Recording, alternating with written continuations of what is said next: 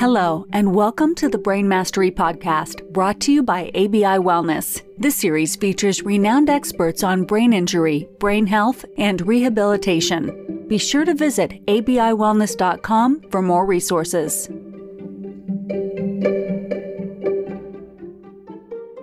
All right, welcome back to the Brain Mastery Podcast. Very excited for today's episode. We're going to be talking with Dr. Jim Jackson from Vanderbilt Hospital System and Medical Center. Jim has just released, it's hot off the presses, a brand new book called Clearing the Fog: From Surviving to Thriving with Long COVID. James comes to us as, he's a neuropsychologist. He's been in the field a very long time. He can speak to it more than I, but he almost felt called to write this book based on what he was finding and the trends that he was seeing, not just through sort of looking at some of the clinical research, but also understanding the lived experience of those patients for which he served and others served, and trying to help to provide maybe sort of like a roadmap for the patient to help them to navigate through this very complex medical condition. So thank you so much for joining us today.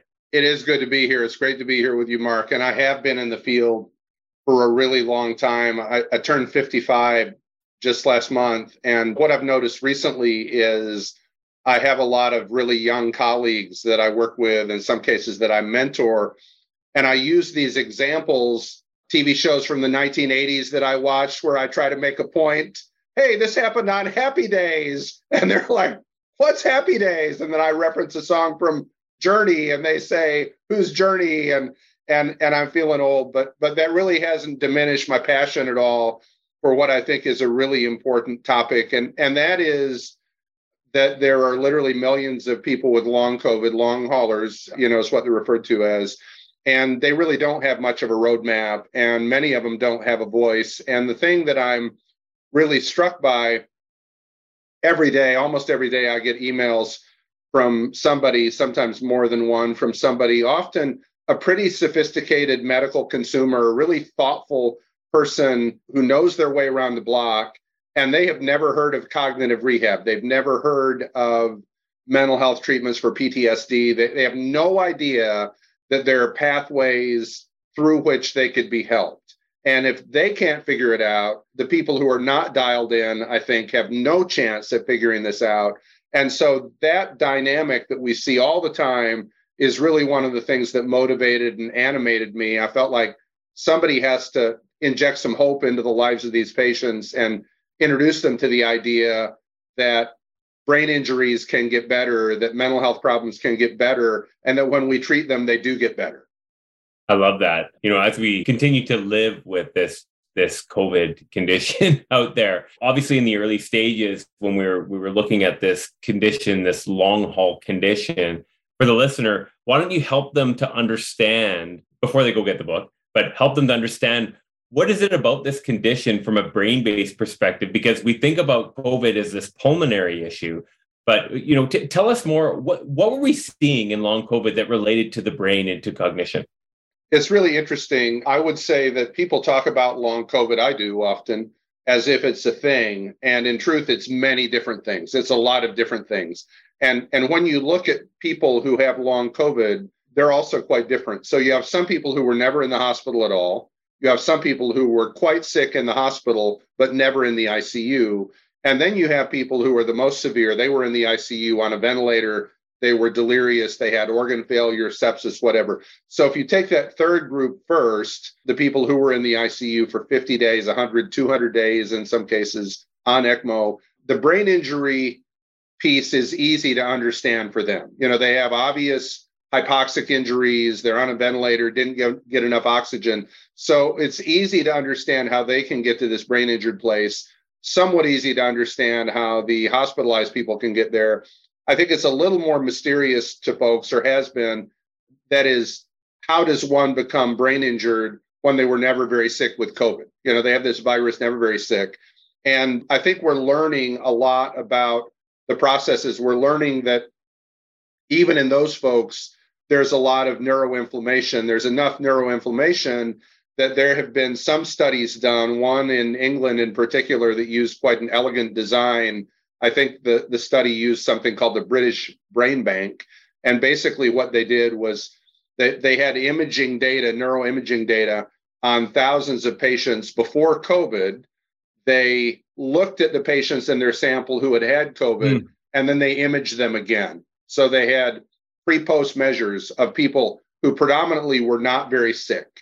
And no one predicted that there would be brain changes in these patients. And I think somewhat shockingly, there were really significant brain changes. There was a lot of atrophy in the brains of these patients. And so I think that was useful because self-report is a little bit of a soft outcome. That's how doctors consider it, I think.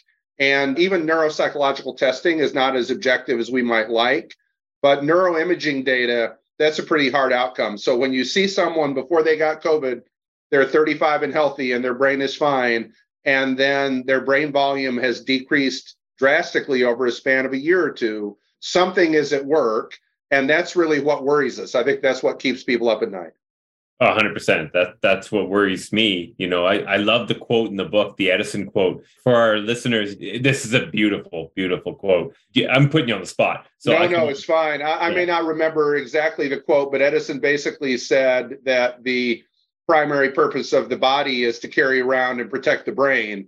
And I think people tell us basically, if I've got my brain and I don't have my body, I can be okay with that if I've got my brain. But if my body's intact and I don't have my brain, I don't have very much. That's what patients say.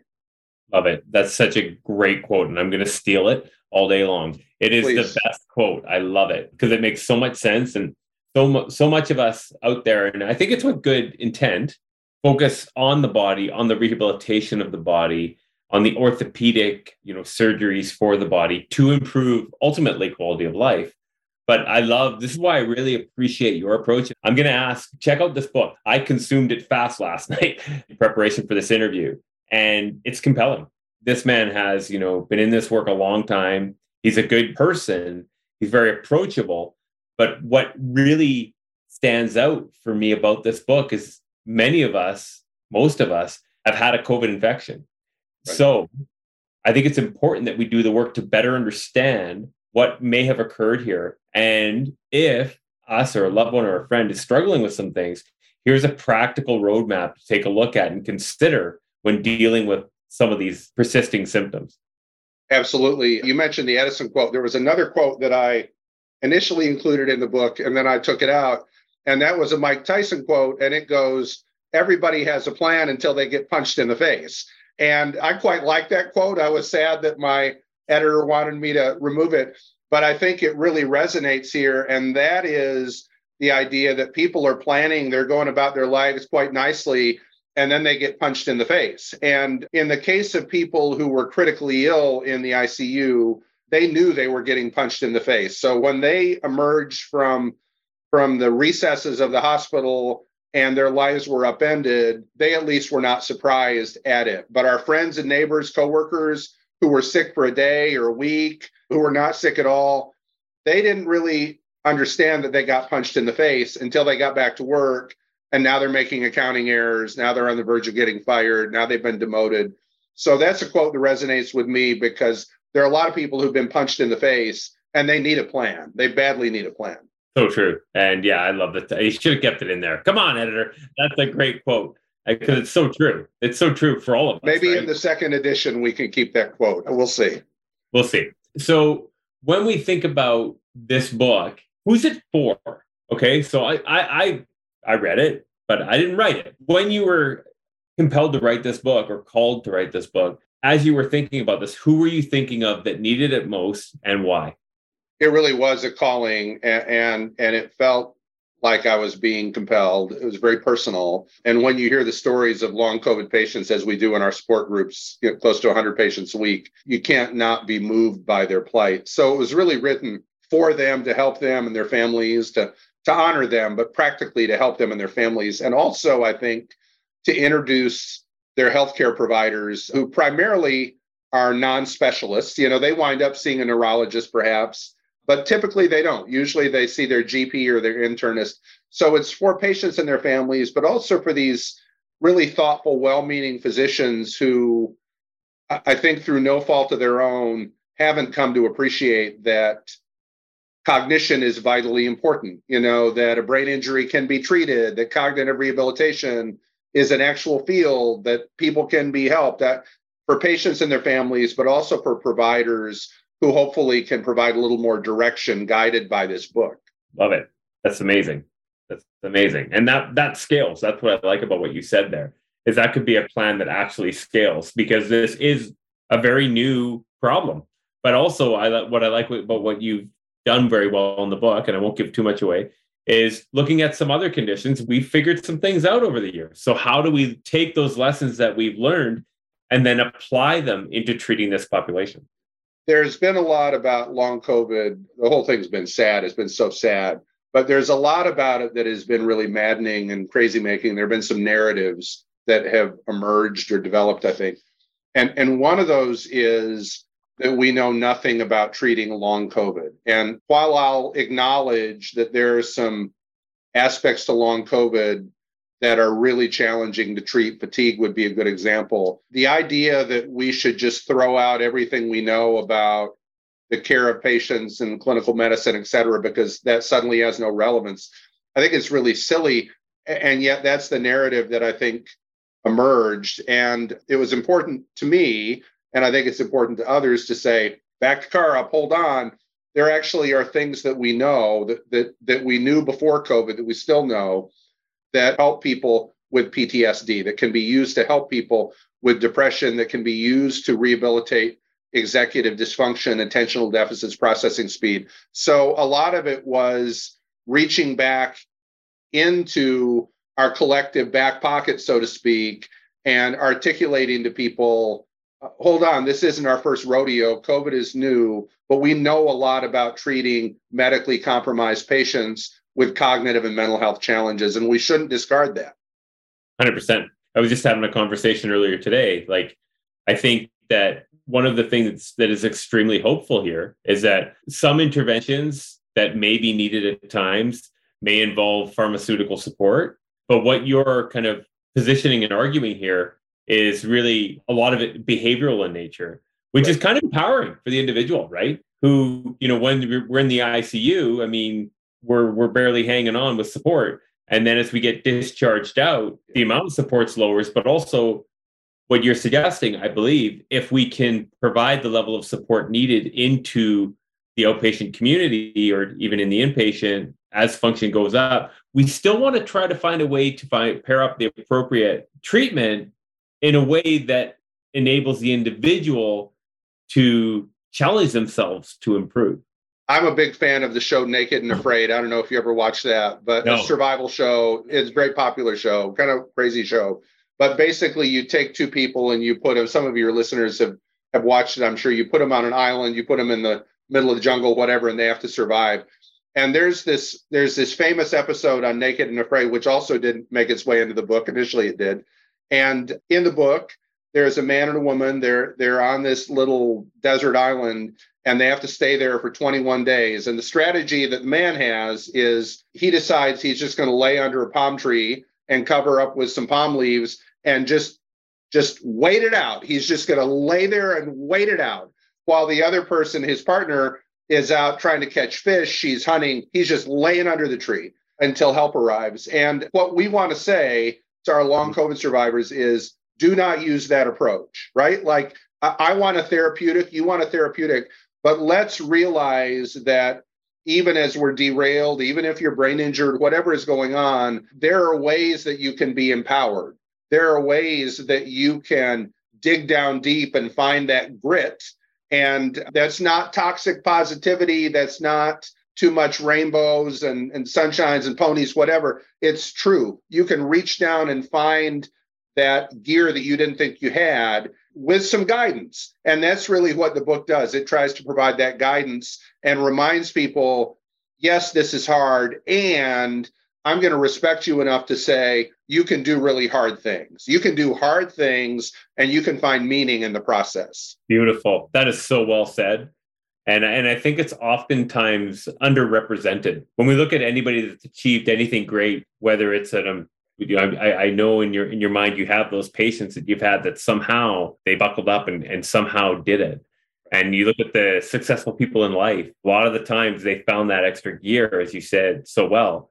So what this is saying is take some guidance before you go out seeking for the solution because it is complicated. There's a lot of information out there. There's a lot of misinformation out there. Yes. So it's very important to go in eyes wide open. Yeah, exactly. And I think there's the famous quote, takes a village. And this does take a village. When our patients do better, when they're able to dig deep and find that resilience that resides somewhere in them, ideally they're doing it in the context of a community of people that believe in them and support them. Locally here at Vanderbilt, that community is these support groups that we've developed. We have 4 or 5 a week. We have close to 100 patients that come through, and they really care about each other, and they're honest about their successes. They're equally honest about their failures, because both of these are very relevant, but they're caring for each other. And I think the people who do better, it's kind of a simple equation. They have more support. The people who do worse, they have less support. So finding your people here, whoever they might be, that's one of the key challenges and opportunities, I think. Amazing. Yeah, so well said. And it does take a village, but what it also takes, and this is where, I'm going to try to make you blush, it takes an action bias to do something about it. You could have just sat down and just analyzed the data. Like, I want to ask you, like, you're sitting there, you're quite active on Twitter, and that's really how we came to know each other. Right. And you could be just noticing interesting data points that may require further investigation at the end of the paper that are limiting due to lack of controls that may not have pre-injury baseline, which is problematic to reach any conclusion. What is it in you? What is it in you? You didn't have to do this. Yeah, well, I talk in the book a lot about my own mental health journey, and that journey, a complicated story, but basically in 2018, during a really hard season in my life, stressful season, I developed OCD quite out of the blue.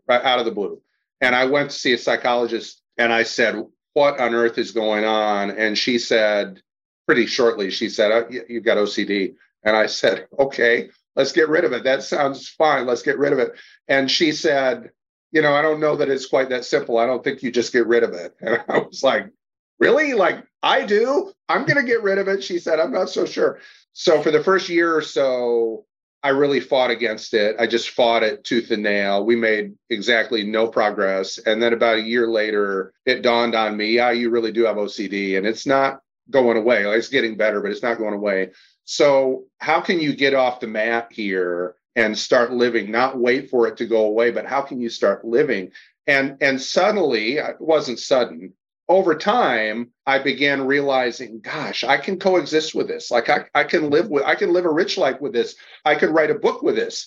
And that experience of overcoming really made me feel obligated in some ways, I would say, to say to these long COVID friends and patients, I've got a mental illness. It's a chronic illness. It's pretty tough. And I can do this. And that makes me think you can do this too.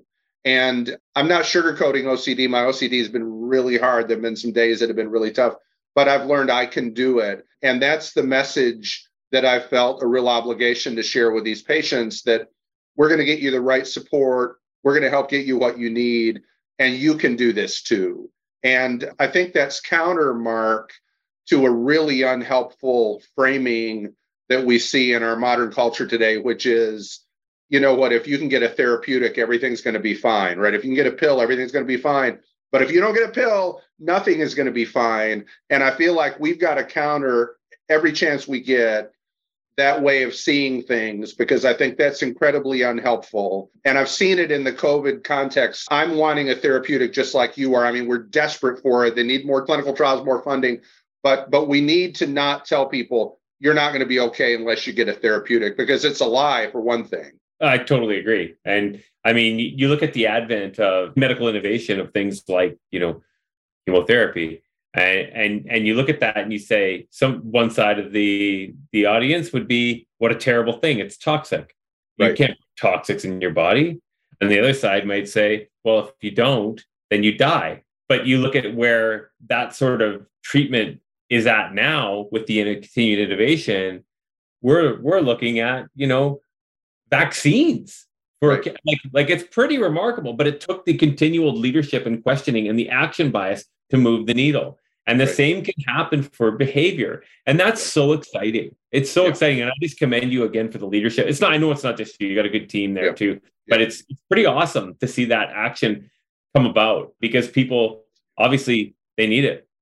It's so lovely when the key, I think, is, when patients understand that you care for them deeply, they're willing to consider possibilities that are hard, right? Like, hey, maybe I could live with this. When I say to a patient, I think you can do hard things. I think there's a way to live a rich life, even if this doesn't go away. I think that credibility is born out of, hey, I really love you. I really care about you. And patients listen and they consider. I think all too often what happens is physicians are really dismissive. They say, well, I know what a brain injury is. A brain injury is getting hit over the head with a bottle. A brain injury is falling out of a tree stand. They dismiss patients and say, this can't be a brain injury. You look pretty fine, so this can't be cognitive impairment. And and I know that there are a lot of people, even with mild cognitive deficits, depending on occupation, depending on career. I mean, your life can be profoundly derailed by mild deficits. And if I had $1 for every time I've heard a patient say that a physician said, it's no big deal, I'd be a wealthy man. So I'm inviting healthcare professionals, if they're listening here, to not say that. Don't say it's no big deal. It's a big deal. It's a big deal because it is to that individual, and don't dismiss that. And I get there's a lot of pressure for the medical professionals out there. We want to not give false hope. And I respect that. I completely respect that. But also stay curious. None of us know it all. What I like about what you're doing and what you've done, I think it can really help. I'm sure it's helped with your connection with patients to be able to open up and say, hey, look, I'm not perfect. I got my own stuff.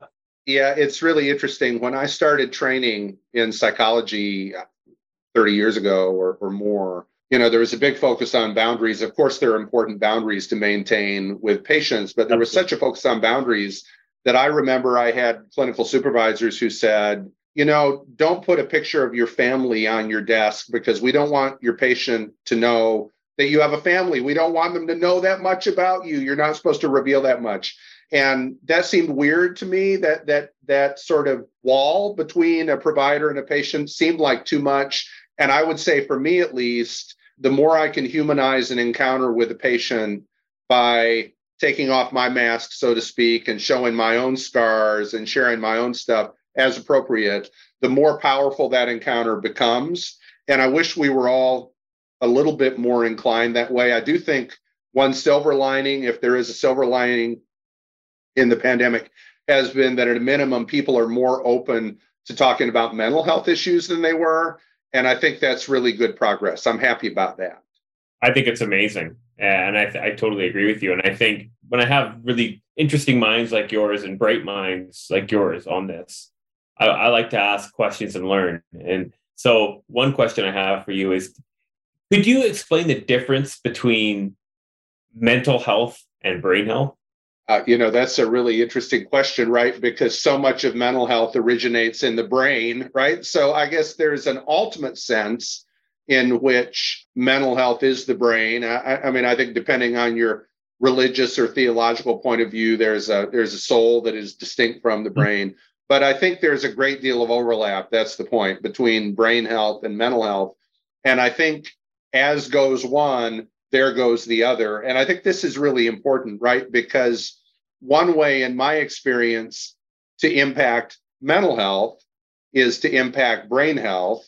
And one way to impact brain health, to be sure, is to improve PTSD, to improve anxiety, to improve depression, because often the cognitive errors and the cognitive slip-ups that people make are not, strictly speaking, only due to attention deficits, problems in working memory, but often they're driven by the effects of anxiety and depression. So to me, when we send someone to cognitive rehab, sometimes the best intervention is we're going to fix the mental health. And when we do that, the cognitive health improves in line with the mental health.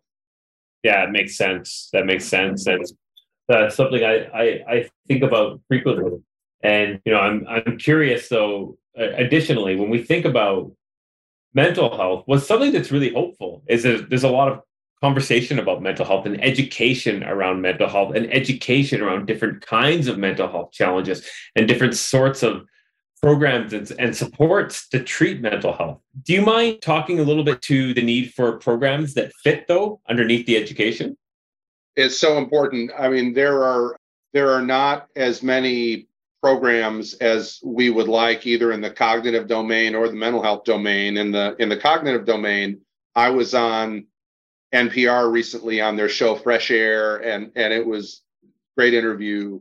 And I talked about a program in the cognitive arena called goal management training, which is a fairly standard and quite robust approach to rehabilitating executive functioning. And I got all these emails from people who said, I've never heard of this program before. I have no idea what this is. What is it? Equally, when I talk about things like acceptance and commitment therapy, which has been powerful in my own life and powerful in the lives of my patients, many people have never heard of it. So I think we do have a little bit of a marketing problem or a publicity problem, if you want to call it that, in the cognitive and mental health arena. And I do think we need to find a way to improve that. And I'm not sure how we do that exactly. I'm not sure how we let, John and Jane Q Public, John and Jane Doe know that there are programs available, because right now there's quite a disconnect, I think. Yeah, I agree. But I think it's coming. And you know me, I'm ever the optimist. But it's coming. I think that one of the things that I've noticed that's somewhat challenging, keeping in mind I'm somewhat biased, but is that when we're presented with an orthopedic issue, let's say it's right knee patella tendon issue that needs to be treated, maybe I first saw, a physiatrist and then a physiotherapist to develop the rehab plan. So that's quite clear. And we kind of understand that, and it's accepted. But where you're at, how many physiotherapy clinics are there within a 10-mile radius? Probably lots, right? So when we think about the future, this is the future I want to see, is I want to see brain health clinics. What runs the body? And what we're doing, we have an issue, a bit of a challenge. There's going to have to be some collaboration because, well, okay, so if I have a brain health or a mental health issue, it may require medication. So you're going to have to see a psychiatrist. Right. But if you simply need counseling, you know what, and you're insured, you're going to see a registered clinical counselor. If you're dealing with, something related to addiction, you might need this. If you're this is a concern I have, is that we're competing for that time. And if we can get a little bit better at generalizing some of the baseline assessment, which we can do, and we already have some of those assessments, then if we could triage better and provide systems a little bit better, they could enable maybe not everyone, but most to engage in something that's behavioral based. That's obviously my bias with what we've designed with Bears. That was the problem we're working towards solving together with a lot of great people. I think that's going to be I agree. I agree completely with that. There's a need for programs that are scalable, certainly. I think when people dip their toe in the water with regard to treatment, they find out it's fine, right? Like the water is fine. The problem is getting them to kind of the edge of the water. I think it would be lovely, and this is very aspirational, but, we routinely take people's blood pressure in clinics, we weigh them, we measure them, et cetera. I think we really need to prioritize evaluating their cognition in the same way, because arguably that cognition is every bit as important as that blood pressure. And it's every bit as important as that BMI. And yet it is, as they say, kind of the redheaded stepchild. It doesn't get the attention that it needs. So I think that's one thing that is really important. The other thing I would say, just as a practical matter, I see so many patients with long COVID with a primary cognitive component.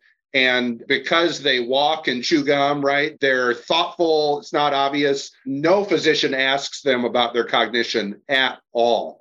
And it could be, and I've seen this be the case many times, it could be that if you gave that patient an MMSE, they would score 20 out of 30. They'd be very impaired. And yet, if you don't ask and investigate, you won't discern that. So I think there's so much cognitive impairment unrecognized in this moment that we're in time. And I think that's a really big problem. We need to do a lot better. Yeah. And we can. I mean, that's we the can. thing. We can. And we're starting to. Like, that's part of how we started having discussions. I agree. I think we can. And I think we're going to. What I like is, for the people that are listening here, again, to bring it back, is that if you know someone that might be struggling, or if you're just curious about what is this long COVID thing, or let's say you're on the other side of the fence. Let's say, it's no big deal, right? It's just a cold. Okay, test that and read this book, and then provide the feedback, because what you've done here is really done a lot of robust analysis. This isn't just for the scientists out there. This is very easy to read and will help you to understand what this condition is, especially if you're concerned about it for yourself or a loved one, or just generally interested in the topic.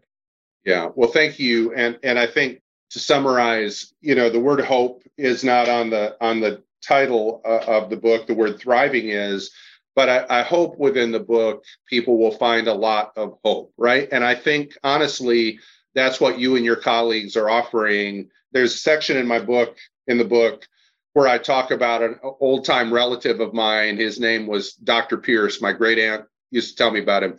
And he was kind of a late 19th century huckster. He had this, I'm sure it was alcohol-laced medicinal that you would take, Dr. Pierce's potion, whatever it was. And he had a lot of promises. I've got some documents of his where you can read all the things that this potion was supposed to do, right? It did none of them. It was snake oil. So there are bad actors, to be sure. But the thing is, there are real answers, right, that are not snake oil. For people with cognitive impairment, there are real answers. You all are offering those. Yeah. Other people are offering them. And I think when I see a patient come to me, as has happened even this week, and they haven't had any cognitive intervention and they're feeling very hopeless, my gentle invitation to them is, okay, let's hold on. Let's not go there yet. If you've gotten treatment and it's not better, that's perhaps a different thing. But until you get treatment, and until we find out that it's not going to work, I'm going to be probably believing that it is going to work. That, I think, is the message that we've got to communicate, that treatment is available. It's not perfect. For many people, it is the difference, though, between being on disability and functioning very well, and it's available. 150%. And that's where, I'm excited about some of the future stuff we're going to do together, and more people are going to do together, because we've got to work together. Exactly. That's the only way we're going to do this. Too many silos. It's going to be too hard. And we're competing. We've only got the same amount of time in the day. So it's going to be too hard. But if we can come together and bring each puzzle piece together, we're going to help. And we're going to be able to provide that next person with the understanding of what worthy of a challenge really means. And then down the line, in the follow-up book, tell those stories, right? Exactly. Yeah, exactly. It's important for our patients to believe, hey, you're worth it, right? You are worth the effort. And we're interested in making that effort. And we believe that with the right treatment, you can get better. And I appreciate so much, Mark, your contributions to helping these patients get better and to creating a climate and a milieu where we can be hopeful, and where that hope is grounded, not in rainbows and unicorns, but that hope is actually grounded in science. Yeah, 100%. It's so true. And, you and your team there, I mean, I'm overwhelmed with respect for the work that you do. You have to deal with very, very serious conditions for people leaving the ICU care and trying to find the right places for them to be discharged to. We need to chat after this, actually. It just spurred a thought. I have a contact for you that might help on that side of it. So I'll make sure before we hang up on this, we'll hit that. But this book is a gift for people. It'll all be in the show notes, Clearing the Fog. It's available everywhere. You can download it. You can just go to your Barnes & Noble, wherever you get your books, go get it and read it and share it, because it's hopeful. I'm telling you. I know it's not in the title, but it is. It's very hopeful, giving a bit of advice, a bit of a roadmap to help people to understand how to deal with this condition, and maybe even help them to understand which questions to ask in order to better move forward. Well, thanks so much. I'm headed home to hope that I didn't burn the brisket on my smoker. We'll see if I did, or or didn't. But thank you for this great interview, and thank Always. you for your continued friendship and advocacy, Mark. No, I appreciate you, and we'll be in touch soon. Okay, Thank you. very good. Go get the book. Okay. Bye. Thank you so much for continuing to listen to the Brain Mastery podcast. We're super grateful for the community of supporters of this podcast. Again, this podcast was designed with an intention and an objective, and that was to share stories of rehabilitation, of recovery from brain injury, to really interview some of the leaders out there to provide more hope to community members. So thank you again for all of the support with that. If this episode resonated for you and had value for you, we just ask, please download and share it. Please also, if you wouldn't mind, rate the podcast. Those ratings really matter and help us to spread the message. If you're a clinical provider out there, meaning a physical therapist, an occupational therapist, or somebody who just works with people with brain injury and want to learn more about the BEARS platform, we've tried to make it as easy as possible for you to do so. Just go to www.abiwellness.com to learn more about how to get involved. Training is very accessible, and we've tried to make it very, very easy for people to get access to this neurorehabilitation platform. Thank you again for your support, and we'll see you on the next episode.